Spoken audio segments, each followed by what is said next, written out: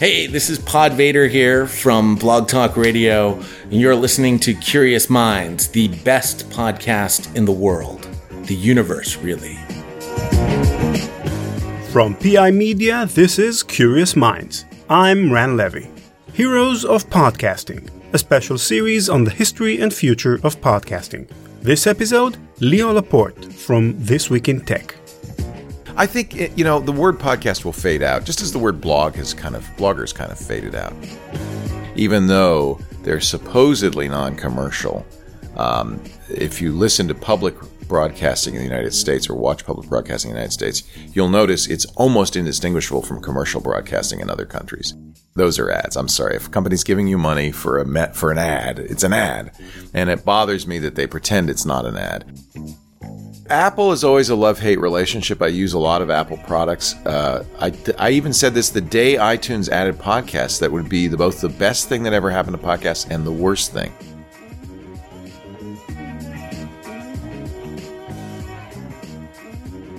Hi, this is the second part of our Heroes of Podcasting series.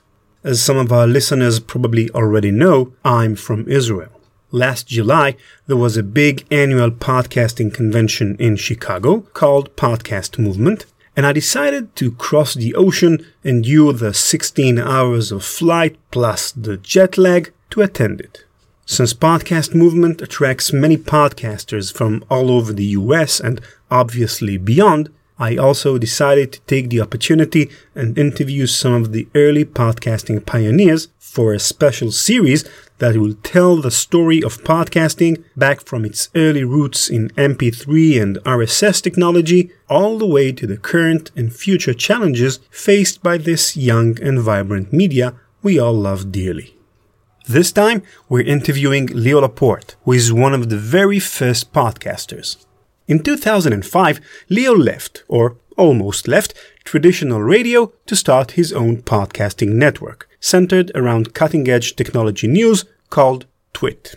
Twit quickly became one of the most successful podcast networks, with millions of downloads and award-winning shows such as This Week in Tech, Security Now, and The New Screensavers. Now, this particular interview has an interesting backstory. As you may know, I have a podcast in Israel in Hebrew called Making History. In 2011, I celebrated my 100th episode of Making History, and for that special occasion, I interviewed Leo Laporte about his own personal story, since Leo was always one of my own personal podcasting heroes. We'll first hear the original interview from 2011, and then the newer one I did in 2016, and as you'll see, it will be very interesting to see how much have things changed for Leo in the past 5 years, so we'll have a unique perspective on the developments in podcasting in that time frame. So let's start with the first interview I did with Leo back in 2011. So my name is Leo Laporte. I am a podcaster, although for a long time I've kind of eschewed the word podcast as being kind of not the best description of what we do, but in fact that's what everybody knows it as. So I am proud that I've been doing this for 5 years, almost 6 years now, and run a podcast network out of the U.S. that covers technology stories called Twit, which is short for This Week in Tech. It's online at twit.tv. One of the reasons I don't like, and I mentioned at the beginning, I don't like the word podcast, is it kind of implies an audio file you download and put on an iPod. And really, I think that what podcasting is much bigger than that. It's not podcasting. It's new media. It's a new way of creating programming and distributing it over the internet so that you don't have the financial, economic constraints of traditional broadcasting. You don't even have the formatic constraints of traditional broadcasting. It's virtually a new medium, but a new medium that is a successor to traditional radio and television. I don't like the idea that you have to the podcasting implies that you have to download it and put it on a device, for instance. A lot of what we do and where I think our future lies is in live streaming to the internet, a TV station that you can watch by pointing your browser to our website. That to me is as much a future of what I'm doing and much a future of new media as the idea of downloading a file and putting it on an iPod is. So I don't like the word podcasting because I think it's small. It limits what we're talking about. And in fact, I think that there are some real limits to podcasting per se. I think that we've already seen this. I don't know if you've seen it, Ron, in your experience, but I certainly have seen it with our shows and with many of my friends' shows in the States, that there's a certain size you can get to, and beyond that, you just can't grow. There's a ceiling. And I think that number is the number of people who can figure out how to put something on a downloadable device. It's a limited number. The people who have it takes a lot. It's a lot of trouble, a lot more trouble to listen to a podcast than to listen to a radio show. You have to figure out what the podcast location is, where it is. You have to find it on iTunes, for instance. Then there's this kind of subtle barrier of pressing the subscribe button. Is this going to cost me money? Am I going to get a bill? Is it free? Then you have to figure out, okay, now I've subscribed to it. You have to check iTunes regularly to see if the show's there. And you can either listen to it on the computer, which nobody really wants to do, or you have to have an iPod or some other device that you hook up to the computer's sync, and then you find it on your iPod. That's a lot of work. Naturally, being an aspiring podcaster, one of the very first things I asked Leo was, Leo, what's your secret? I wish I could, Ron. If I could, I'd make another one. It's kind of baffling to me. Twit is the first. Well, actually, that's not true. The first podcast I did was a repurposing of the radio show. I do a technology call-in radio show in the U.S., the Tech Guys show. That was my first. Twit followed about 6 months later. It was in April 2005 that we did the first Twit podcast. And it very quickly grew to a couple 100,000 listeners. And it's held on to its popularity, and I'm not sure why. I think it's the personality of the people. You know, it's not the quality of the content particularly, although I think people are very interested in the technology news that we cover. But really, it's the quality of the journalists we bring on to talk about tech news. It's not, we don't do any reporting really on that show. It's all analysis. I was in Dubai about a year and a half ago, speaking to the Arab world, and it was at TEDx Dubai. And my message there in my little 18-minute speech was that it's really important that you not let mainstream media tell your story. The tools exist now for you to tell your story directly and not intermediated by big media. And I think for the Arab world, that was a very important message because at least here in the States, I think that we had a very kind of distorted view of the Arab world. I think we also have a somewhat distorted view of Israel. In fact, this is true for any country. That if you let mainstream media tell your story, it's going to be distorted. So what these new democratized forms of media do is they give everybody a chance to have a voice and have their story be told. So the message, and I think it's a very important message, is don't let that chance pass by. Take advantage of it. Use these new tools to tell your story, whether it's a blog, a podcast, a video on YouTube. Let people hear your true, authentic voice. Because we've never had such a great opportunity before, and it's very exciting. So now, let's move on to the interview I did with Leo in his Brick House studio in 2016, right before the whole Twit crew was scheduled to move to a new studio at the other side of the city of Petaluma. Now, when I met Leo in person, he didn't recognize me since the first interview in 2011 was recorded via Skype. I decided to surprise him. My name's Leo Laporte. I run a podcast network called Twit, which is not a pregnant goldfish nor a buffoon, but in fact stands for This Week in Tech. And we've been doing podcasts on the Twit network starting in August of 2005. So quite a while. Quite a while. So here's my little surprise for you, Leo. Listen carefully. Okay. Hello, Leo Laporte here. So my name is Leo Laporte. I am a podcaster, although for a long time I've kind of eschewed the word podcast as being kind of not the best description of what we do. But in fact, that's what everybody knows it as. So I am proud that I've been doing this for 5 years, almost 6 years now. 5 years. And run a podcast amateur in the U.S. that covers technology stories. I remember doing this, by the way. Which is short for This Week in Tech. It's online at TWIT. I was much better at plugging back then. Exactly. Okay, what we're talking That's fun. here, Was that you? that was Oh, me. that's great. 5 Well, years now I ago. remember you. Yeah. We did I remember doing that. Yeah. for my Israeli show. Right. It was my 100th episode, a special episode on the history of podcasting. Neat. And I managed to have you as a guest. There's which more was- history now. Exactly. and you'll know in a minute why that's important for our talk today. Your roots were in traditional radio. Radio, yeah. And you still partly are in traditional radio. Oh, yeah. Big part of my. Why did you move to podcasting as a new medium? Well, I was already doing putting audio on the internet, so that wasn't anything new.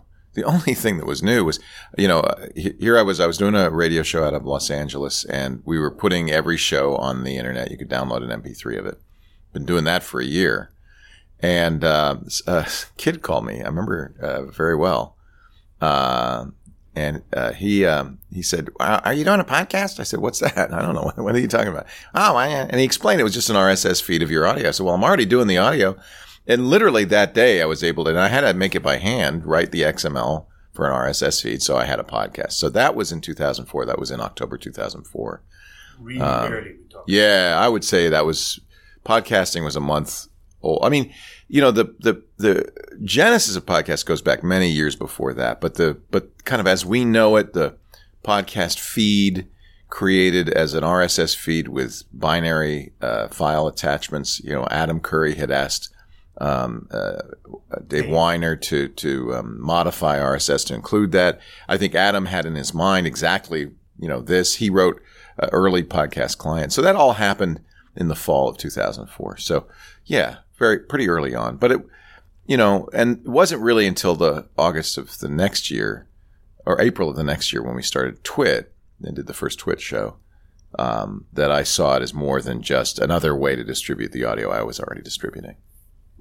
Okay. So back in 2011, you said the name podcast is something that you're willing to use begrudgingly. Well, only because you have to use language that people understand, right? But I always thought it was. Think the same today. It's clear now that isn't a very good description of what we're doing. First of all, people aren't using iPods anymore, so it doesn't even make sense really. In the interim, Apple went after some people for using the word pod. So there was always some question whether it was really appropriate to use an Apple trademark. It isn't an Apple phenomenon as much as and Apple. It's easy to think it is, especially during the iTunes era, because Apple was the first and for many the only way that they ever listened to podcasts. So, but I really never wanted it to be tied to any one company or technology.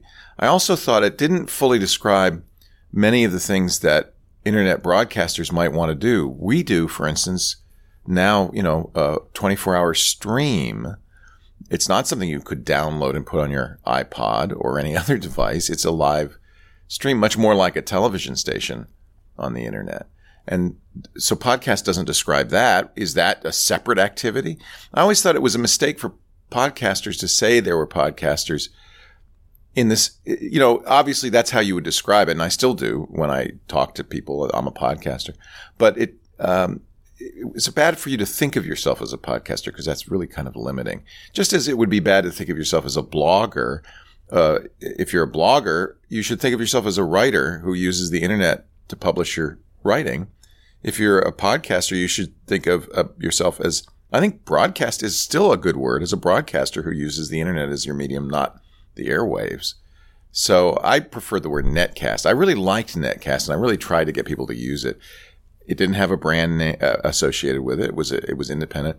It kind of implied the idea of casting a net, which I love. The idea of casting a net and bringing in listeners, and it really also describes better what we do, which is build a community, not just kind of broadcast or monologue, but build a community. So I liked netcast, and of course we're broadcasts on the internet, so it even made more sense. I wish that had become the name. We still say in our material we're a netcast, but the problem is nobody knows what that means.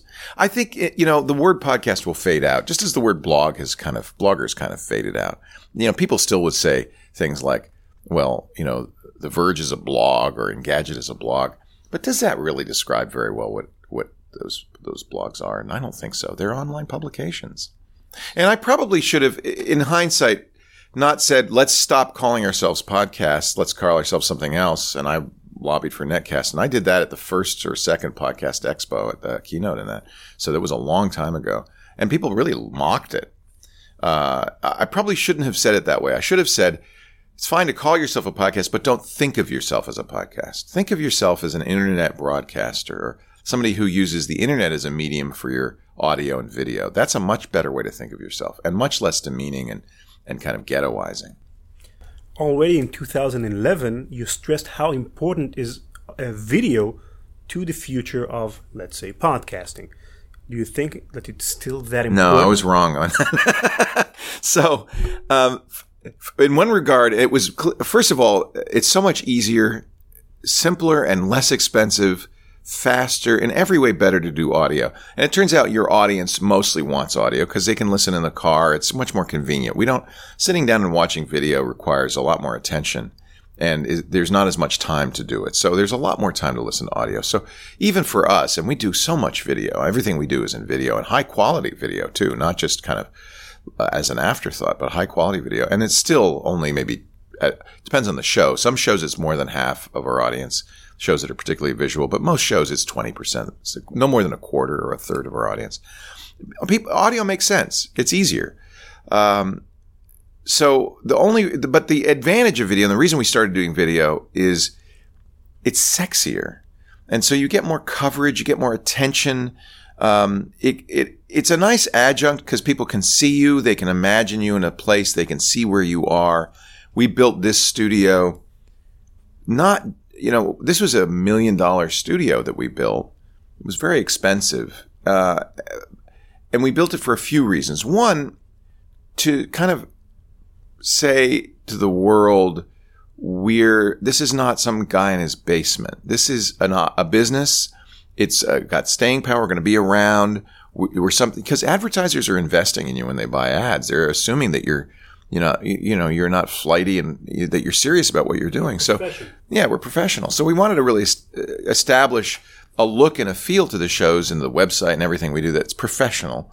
It makes it easier to get advertising, but also kind of reassures the audience. I mean, on the one hand, a lot of audiences like the informal, the Dawn and Drew were sitting on TV trays in our kitchen talking about life. That's great. I'm not demeaning that in any way.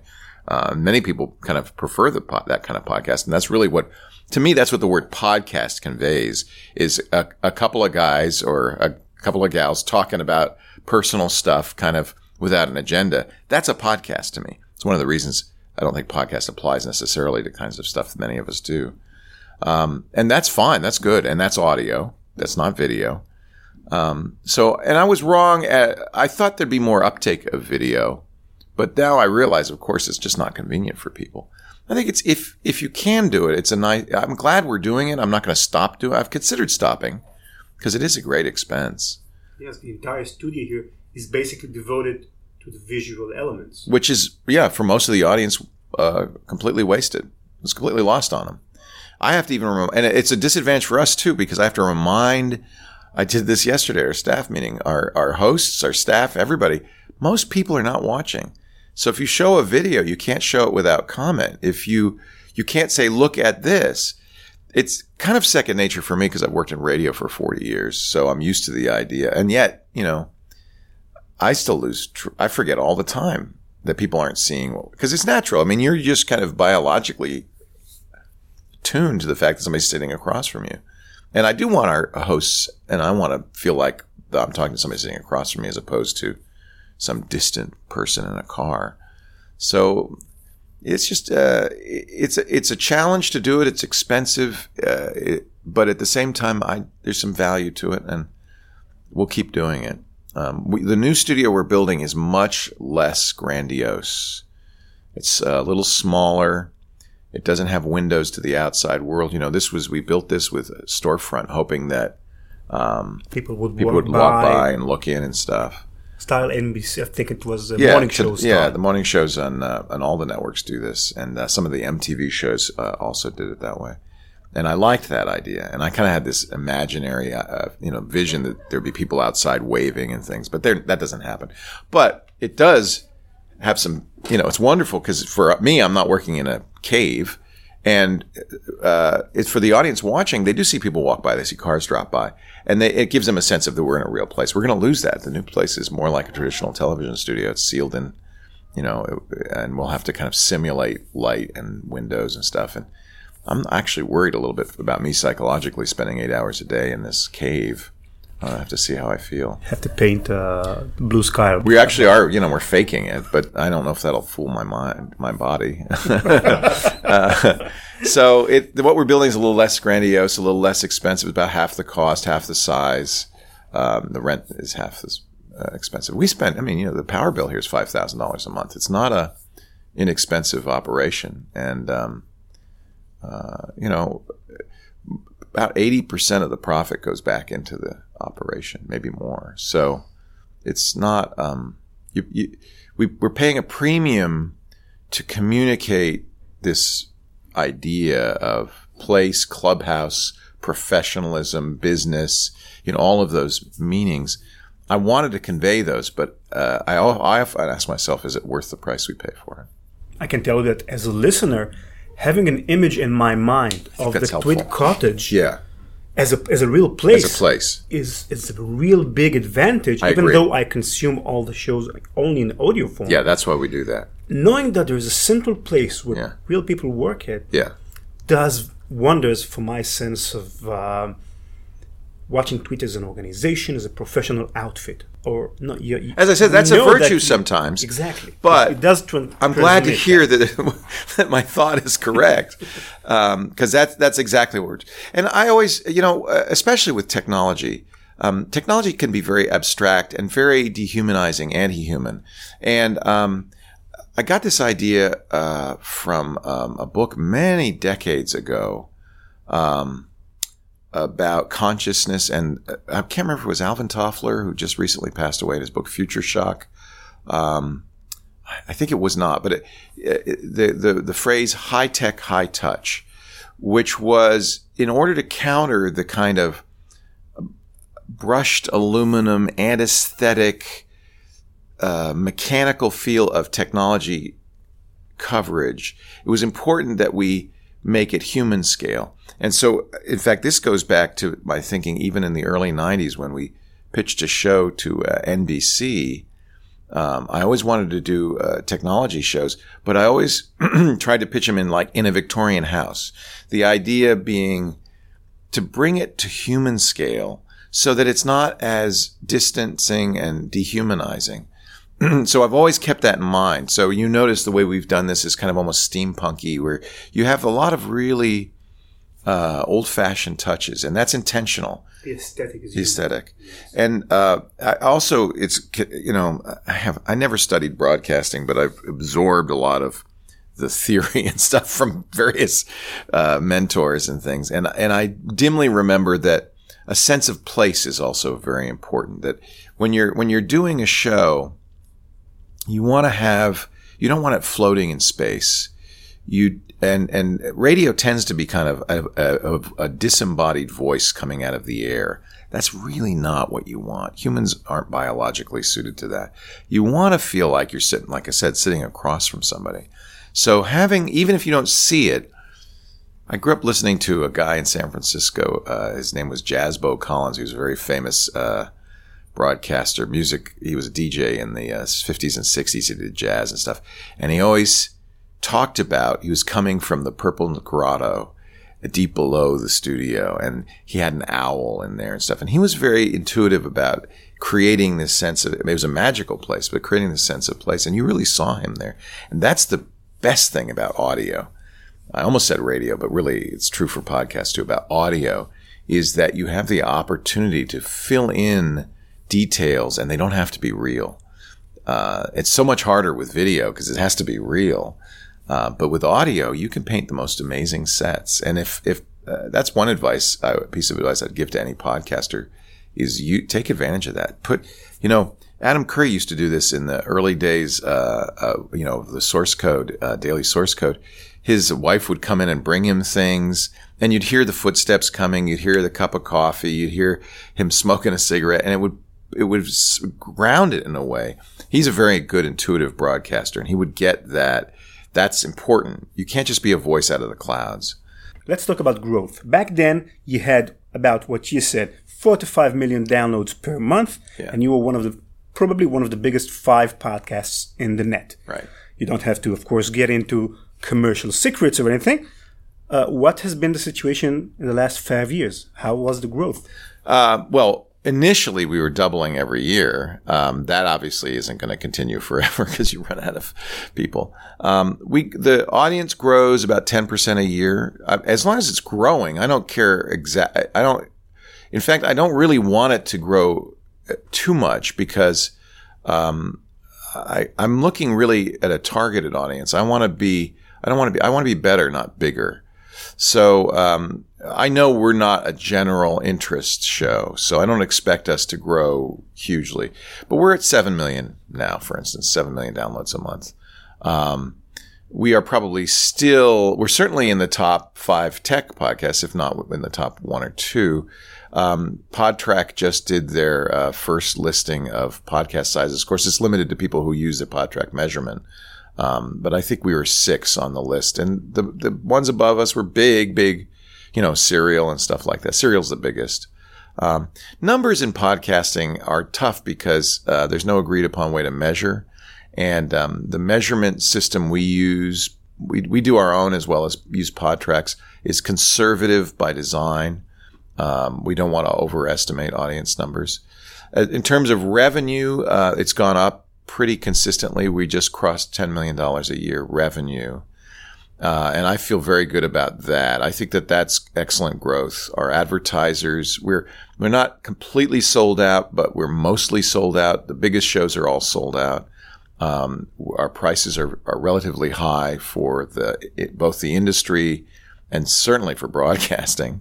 And we have several advertisers who have been with us for the whole time, for all 10 years. So, remember 8 years or whatever it is since we started advertising. I think it's 8 years ago we started advertising. So we're 11 years old now. So that's about right. I think it was 2 or 3 years before we said, all right, we give up. We can't do this on audience donations. We're going to have to advertise. And Audible's been with us since then. Squarespace has been with us since then. And what's interesting to me, it's a little bit disheartening, but the companies that started with us now advertise on all podcasts. We were so successful for them. They bought it. They said, yeah, this works. We're going to buy more podcasts. So people often complain to me, God, I hear the same advertisers on every podcast. That, unfortunately, those are the people who got it. I'm proud to say many of them started with us and ended up being on many other shows. But the challenge we still face is convincing, and we spend a lot of time, because we do in-house sales now as well, educating. Lisa just met with a big digital agency. This is an agency that specializes in digital marketing, like technology marketing. Knew nothing about podcasts, and she spent almost the whole day with them, kind of educating them. And they had lots of questions about and we know podcasting is very effective. The right shows that have built the right audiences with the hosts that know how to do advertisements do very spectacularly well. Compared to other broadcast ads, the ads we do are incredibly effective and very efficient for the spend. But here's an agency that specializes in digital, had never even considered podcasts. So the good news is, I think the success of Serial and the kind of the PBS, NPR related podcasts in the United States have really raised awareness not only with the audience but also with advertisers. And this comes at a time when advertisers find that traditional advertising isn't working as well as they want it to. They aren't reaching a lot of audiences now, and that's going to only increase. Young people don't watch TV. So we're hopeful that we feel like the trend is our friend and that we will continue to grow. So the growth is there. It's not as astronomical as it used to be, but I wouldn't expect that. But it's very solid. Where I would start to worry is if the audience started to shrink or ad dollars started to go down. Then that would be perhaps a sign that, the bubble was ending or something. But I don't think it's a bubble. I really think, from everywhere I can understand it, that there's demand, and internet broadcasting of some kind is the future. IPTV, podcasting is really the future. That's people. And the nice thing about what we do is we have a truly global audience. So the growth can occur not just in the U.S., but all over the world. And so there's a big upside for this. I think a very big upside. We're in English, so that means it has to be English language listeners. But that, if you're going to pick one language, that's probably the one to pick, right? Yeah. We have a lot of Scandinavian listeners. We have a lot of listeners, of course, in the English language countries like Australia and Canada and the UK. But it's growing, and I'm really pleased to see it growing in Asia. There's a lot of interest in China in learning English. So I think technology podcast in English is probably a good thing for China and other parts of Asia. It's not going to grow as fast, but it's growing. It's strong. And we don't want to be, like I said, we don't expect to be, because we're not general interest as big as Serial. We are aiming at and I don't want to ever stop aiming at a tech enthusiast audience. That's our audience. That's we want to super serve them. We're not trying to get too big. You mentioned NPR. Is there a basic divide in the U.S. podcasting scene between the NPR as an organization, or not organization, as a style of podcasting? Yes, very much. Oh.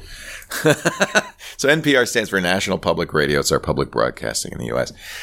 Public broadcasting in the U.S. is not the same as public broadcasting elsewhere. It's not government funded or government run. It is. They do get some funding from the government. It's always under assault. Most of their funding comes from, they call it listeners like you, the audience donations. Increasingly, and this is something that very much bothers me, it comes from advertising. Even though they're supposedly non-commercial, if you listen to public broadcasting in the United States or watch public broadcasting in the United States, you'll notice it's almost indistinguishable from commercial broadcasting in other countries. They have ads, and they don't like to think of it that way, and they have some weird rules about how they do the ads, but those are ads. I'm sorry. If a company's giving you money for an ad, it's an ad, and it bothers me that they pretend it's not an ad. That's fine. There is definitely a stylistic difference. And, there's, by the way, I think This American Life is the best radio show that's ever been done ever anywhere. I mean, this Ira Glass is brilliant, and I really think it's a great show. So I'm not knocking the style at all, but it is a unique, distinct style from the much more informal, less prepared, far less edited, if edited at all, style of podcasting that most podcasts are. It's, This American Life, Serial, the Planet Money guys who've gone on to do what is Startup, all of that is highly produced, highly edited. It's very different from what I consider more grassroots, authentic style. We're somewhere in between. We don't edit, but we try to have a higher standard of professionalism than somebody broadcasting out of their kitchen. So we're kind of somewhere in between. It's just childish of me, but we've been doing this for 11 years. All of a sudden, NPR folks like the Planet Money folks and Serial and This American Life come along, and the big media in New York suddenly says podcasting's here. It's like, well, yeah, no, it's been here all along. This isn't a renaissance. You just woke up and noticed because your group is doing it. However, there's great stuff being done by Salon and WNYC and, all these new networks that are coming out of WNYC, coming out of public broadcasting. It's a different style. They do great stuff. It wins a new audience. It wins that public broadcasting audience. I think it's, they're going to have a challenge because the broadcast side of public broadcasting is very powerful, the stations. And they recently, for instance, NPR stopped promoting its podcasts because they realized it was offensive to the local stations. Famous letter that NPR's chief. And so they're going to struggle with that a little bit. That's the interesting thing about podcasting. Incumbents who have a traditional broadcast business are certainly part of it, but they can never be fully engaged because they don't want to cannibalize their existing business. And I really like the independent side of podcasting because there's no risk. We're not worried about cannibalizing existing business. This is the business. We are 100% in this business. So I kind of, I'm sure other podcasters look at me and say, oh, yeah, Leo has a natural advantage because he came from broadcasting, so he had an existing audience. He still does a radio show, which generates audience for his podcast, and that's all true. So I am also taking advantage of that. But I feel like if you already have a radio station or a network of radio stations and you're doing podcasts, you're not fully in the podcast milieu. You're dabbling in it, and of course it irks me that they're so darn successful at it. No, but it's good. We won't tell them. The real threats to podcasting don't come from them at all. They've been a huge help to the community. The real threat to podcasting comes from groups like Podcast One that are selling podcast ads that are throwaway, disposable ads, and they're charging rates that are radio rates, much lower costs. And what they do is they pollute the water because people who try podcasts often try them first because they're cheap.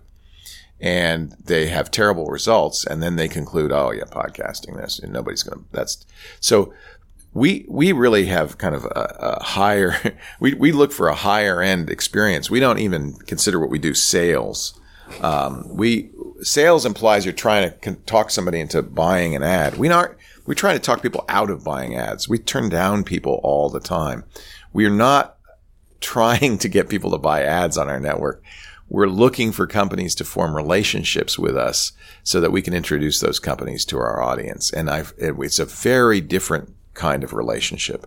And it's sometimes challenging both for us and for the advertisers because, well, a lot of people get insulted when we say, no, we're not going to take your ad. What's wrong with us? Our money's as good as anybody else's. Yeah, but it's not about your money. It's about your product. And I'm not comfortable promoting your product to our audience. That's a very uncomfortable conversation. We have that conversation almost daily. So I think the challenge for podcasters, the temptation for anybody is to follow the money, to chase the money. And I think that my really strong message to podcasters is not to chase the money, but to maintain quality, to retain the integrity of your show and your relationship with your audience, and to think of an advertiser as a peer with your audience and as a company that you're introducing to your audience. And they need to be, just as when you make an introduction, hey, I'd like you to meet my friend. You're saying something. You're saying, this is a quality person and you should know this person. Think of it the same way with advertising. It's about introducing your community, and your community comes first, totally ahead of any other interest. Has to be your community. And I said that at the staff meeting yesterday too. Is that our only concern is, are we serving the community? I was talking about how we craft our little blurbs and marketing messages and stuff, and I said there's a temptation to say, let's write the thing that will generate the largest audience, link bait. And I said, please don't. Your number one job is to think of your community and the audience and to serve them. And link bait doesn't serve people because it tricks people. We are not here to trick people. We're here to inform them. And the tease that you write, the tease that you write is not a tease to trick them to listen. It's an informative blurb to tell them what you're going to hear in the show. Here's what's coming up in this show. Here's what this show's going to be like. And if you do that right, it will be a valuable, informative piece of copy as opposed to something that tricks people. And so in every respect, when it comes to advertising, marketing, the audience is first. The community, it's a community, and the community is first. And it's hard sometimes, sometimes you get caught up in, I got to make payroll. I got to, pay for this. And I know there's a lot of pressure when you have a business. Or if you're starting out as a podcaster, how do I make some money at this? So the temptation is to take the first thing that comes along. And the more important thing, especially if you're starting out, is building a community. That's That's the reward of podcasting. And there can be money in it. You can monetize it as long as you're not strip mining it, as long as you're not exploiting it. We have to monetize. We have to, pay the bills. And we have huge bills, as I mentioned, power bills, server bills. I would guess our, monthly costs here are probably $150,000 to $200,000 a month. So there's a constant pressure to, if I can't pay that next month, I have to shut down the business. So there's this constant pressure, and it's really important for me. And it's one of the reasons I have a business partner. I don't want my hosts to be thinking about that. I don't want to be thinking about that. I want to be thinking about the higher aim and to be convinced and reassured that the higher aim to serve our community will take care of all the other stuff. And so far it has, and I'm very proud that we've been able to do that. But it's a constant pressure, How did this pressure of establishing a real business behind podcasting change your personal life? Well, I have to work all the time. 24/7. Which sucks. Especially as I get older. I'll be 60 this year. What's normal is you start to think about retirement and think about, well, I obviously can't do this for another 30 years. There's going to be a point in the next few decades, maybe even sooner, where I have to stop. So you have to, I'm not, if I were 30, I would say, hey, I'm going to work 24/7. That's great. I'm building something. I'm at the other end of that now. And, what I do want to continue, I want Twit to continue. And the real challenge with Twit for me is that it's been about me so far, so much that it's hard to think of it continuing without me. But I think we've turned the corner. We have some really great hosts. We have Father Robert. We have Jason Howell. We have Megan Maroney. We have really good staff hosts and maybe 40 contract hosts who have really established a personality, and they're very established as Twit hosts.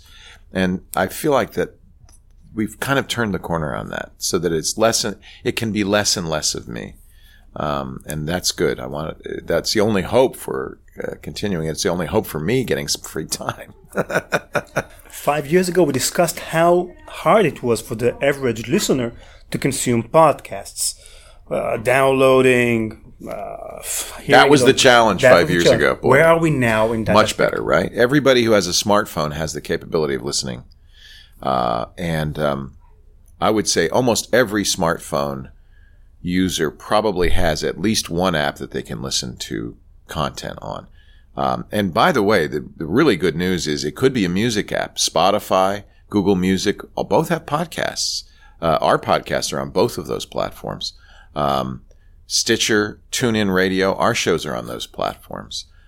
Apple Music, not yet, but I hope someday that they will see the value of having spoken word content as well. I remember that you and Apple have kind of butted heads along the way. Apple is always a love-hate relationship. I use a lot of Apple products. I even said this the day iTunes added podcasts, that would be both the best thing that ever happened to podcasts and the worst thing.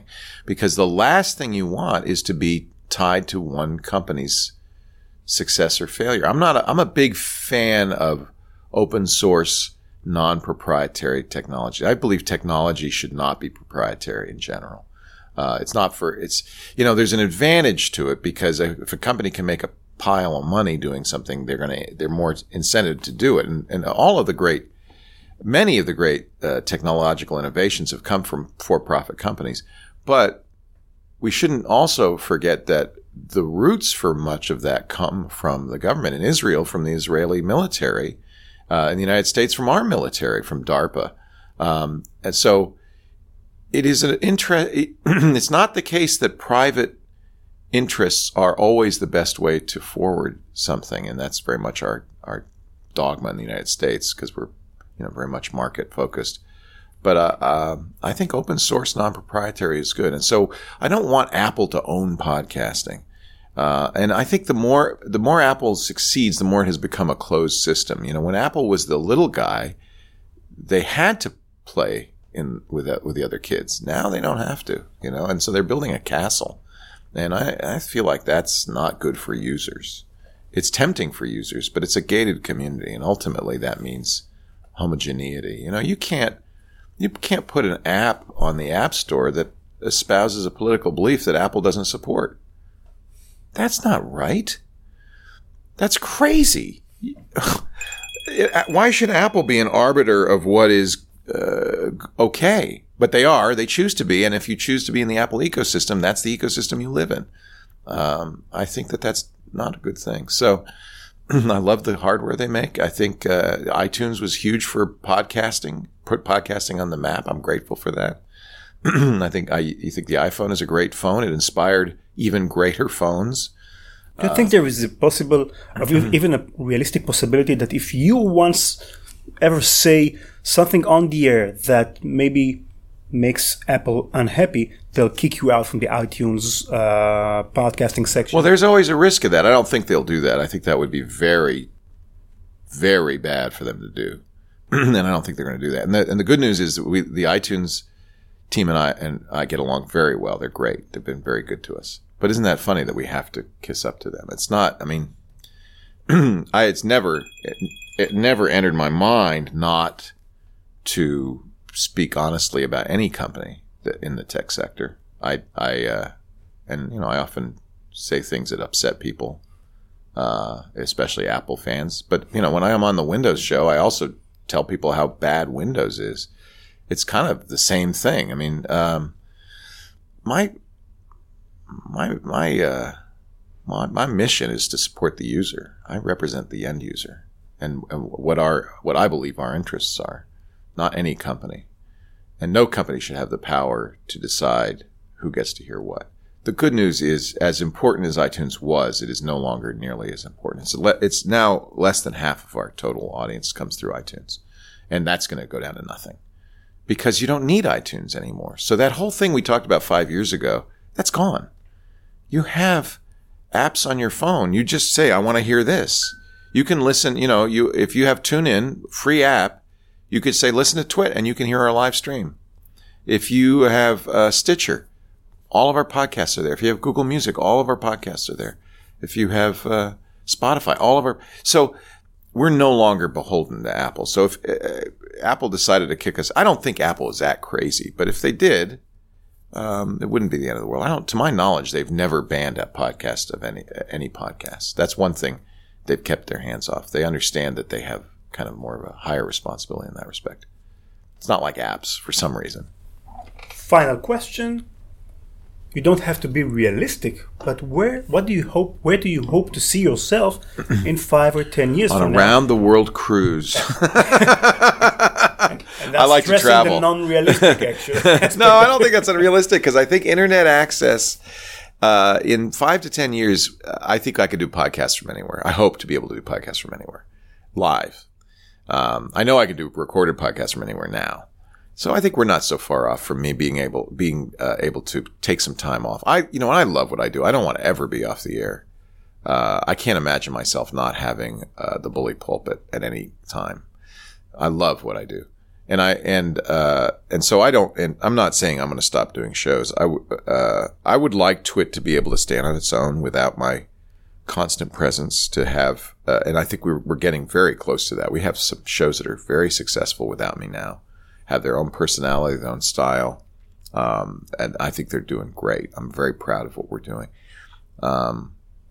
So I think this is a viable business. I think when you hit 10 million revenue a year, it's a viable business. We can kind of control how much our profit margin is. We currently reinvest most of that money, a great proportion of that money, because I want to build something. But at some point, we could be more profitable. That's kind of up to us. I think this is a viable, I always consider the risk factors. Things could happen at any moment that would put us out of business. Advertisers could decide podcasts aren't worth it. Audience could turn against us. That's, we live and die by our community. If the audience doesn't like what we're doing, we're dead. And it has to grow because there's always attrition. So you need to find new ears. So we're always looking for that. And there's other issues that could harm us or even put us out of business. Bandwidth isn't free. We get a lot of great bandwidth deals. We have a lot of great bandwidth partners. But if those guys decided, if Ustream went out of business, there's a lot of things that could go wrong. That's a problem. But when you run a business, you're always aware of all the things that could just go horribly wrong. But I do feel that we're on the right side of history, that internet broadcasting is only going to get bigger, that advertisers are more and more realizing that this is an effective way to do it. Our audience, I think, senses our commitment to them and to serve them and to give them the information they need to navigate this, modern world. We've got hosts who are growing, who are talented, who are growing their own audiences. So I think in every respect, I feel very bullish. So 10 years from now, I would like to be doing fewer shows. I think I'll always do some shows. I'd like to be able to travel more, which means I'd like to have the connectivity available that I could do the shows from places other than Petaluma. And I'd like Twit to be continuing to serve the audience it serves,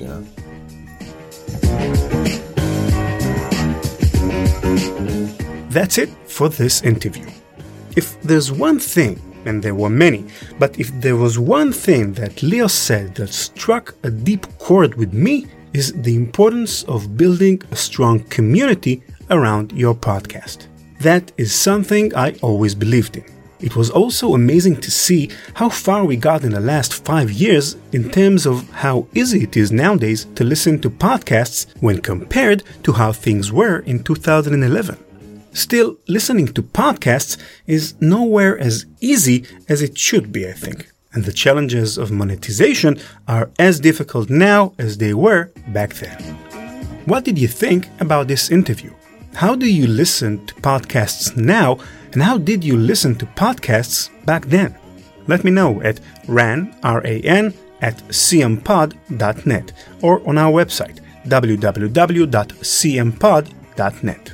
I'd like to thank Leo, Lisa, and all the wonderful people at Twit for their generous hospitality. Tune in to Curious Minds for more episodes in our series Heroes of Podcasting, including interviews with Minian Fogarty, The Grammar Girl, and Aaron Mankey from Lore Podcast. You'll find all previous episodes on our website, cmpod.net, and also on iTunes. Search for Curious Minds Podcast. We're also on Twitter at Curious Minds Pod and on Facebook. Curious Minds are Kelly O'Loughlin, co-host and editor, Nir Sayag is our sound engineer, Danny Timor is our business manager, and me, Ran Levy, producer and writer. See you again next week. Bye-bye.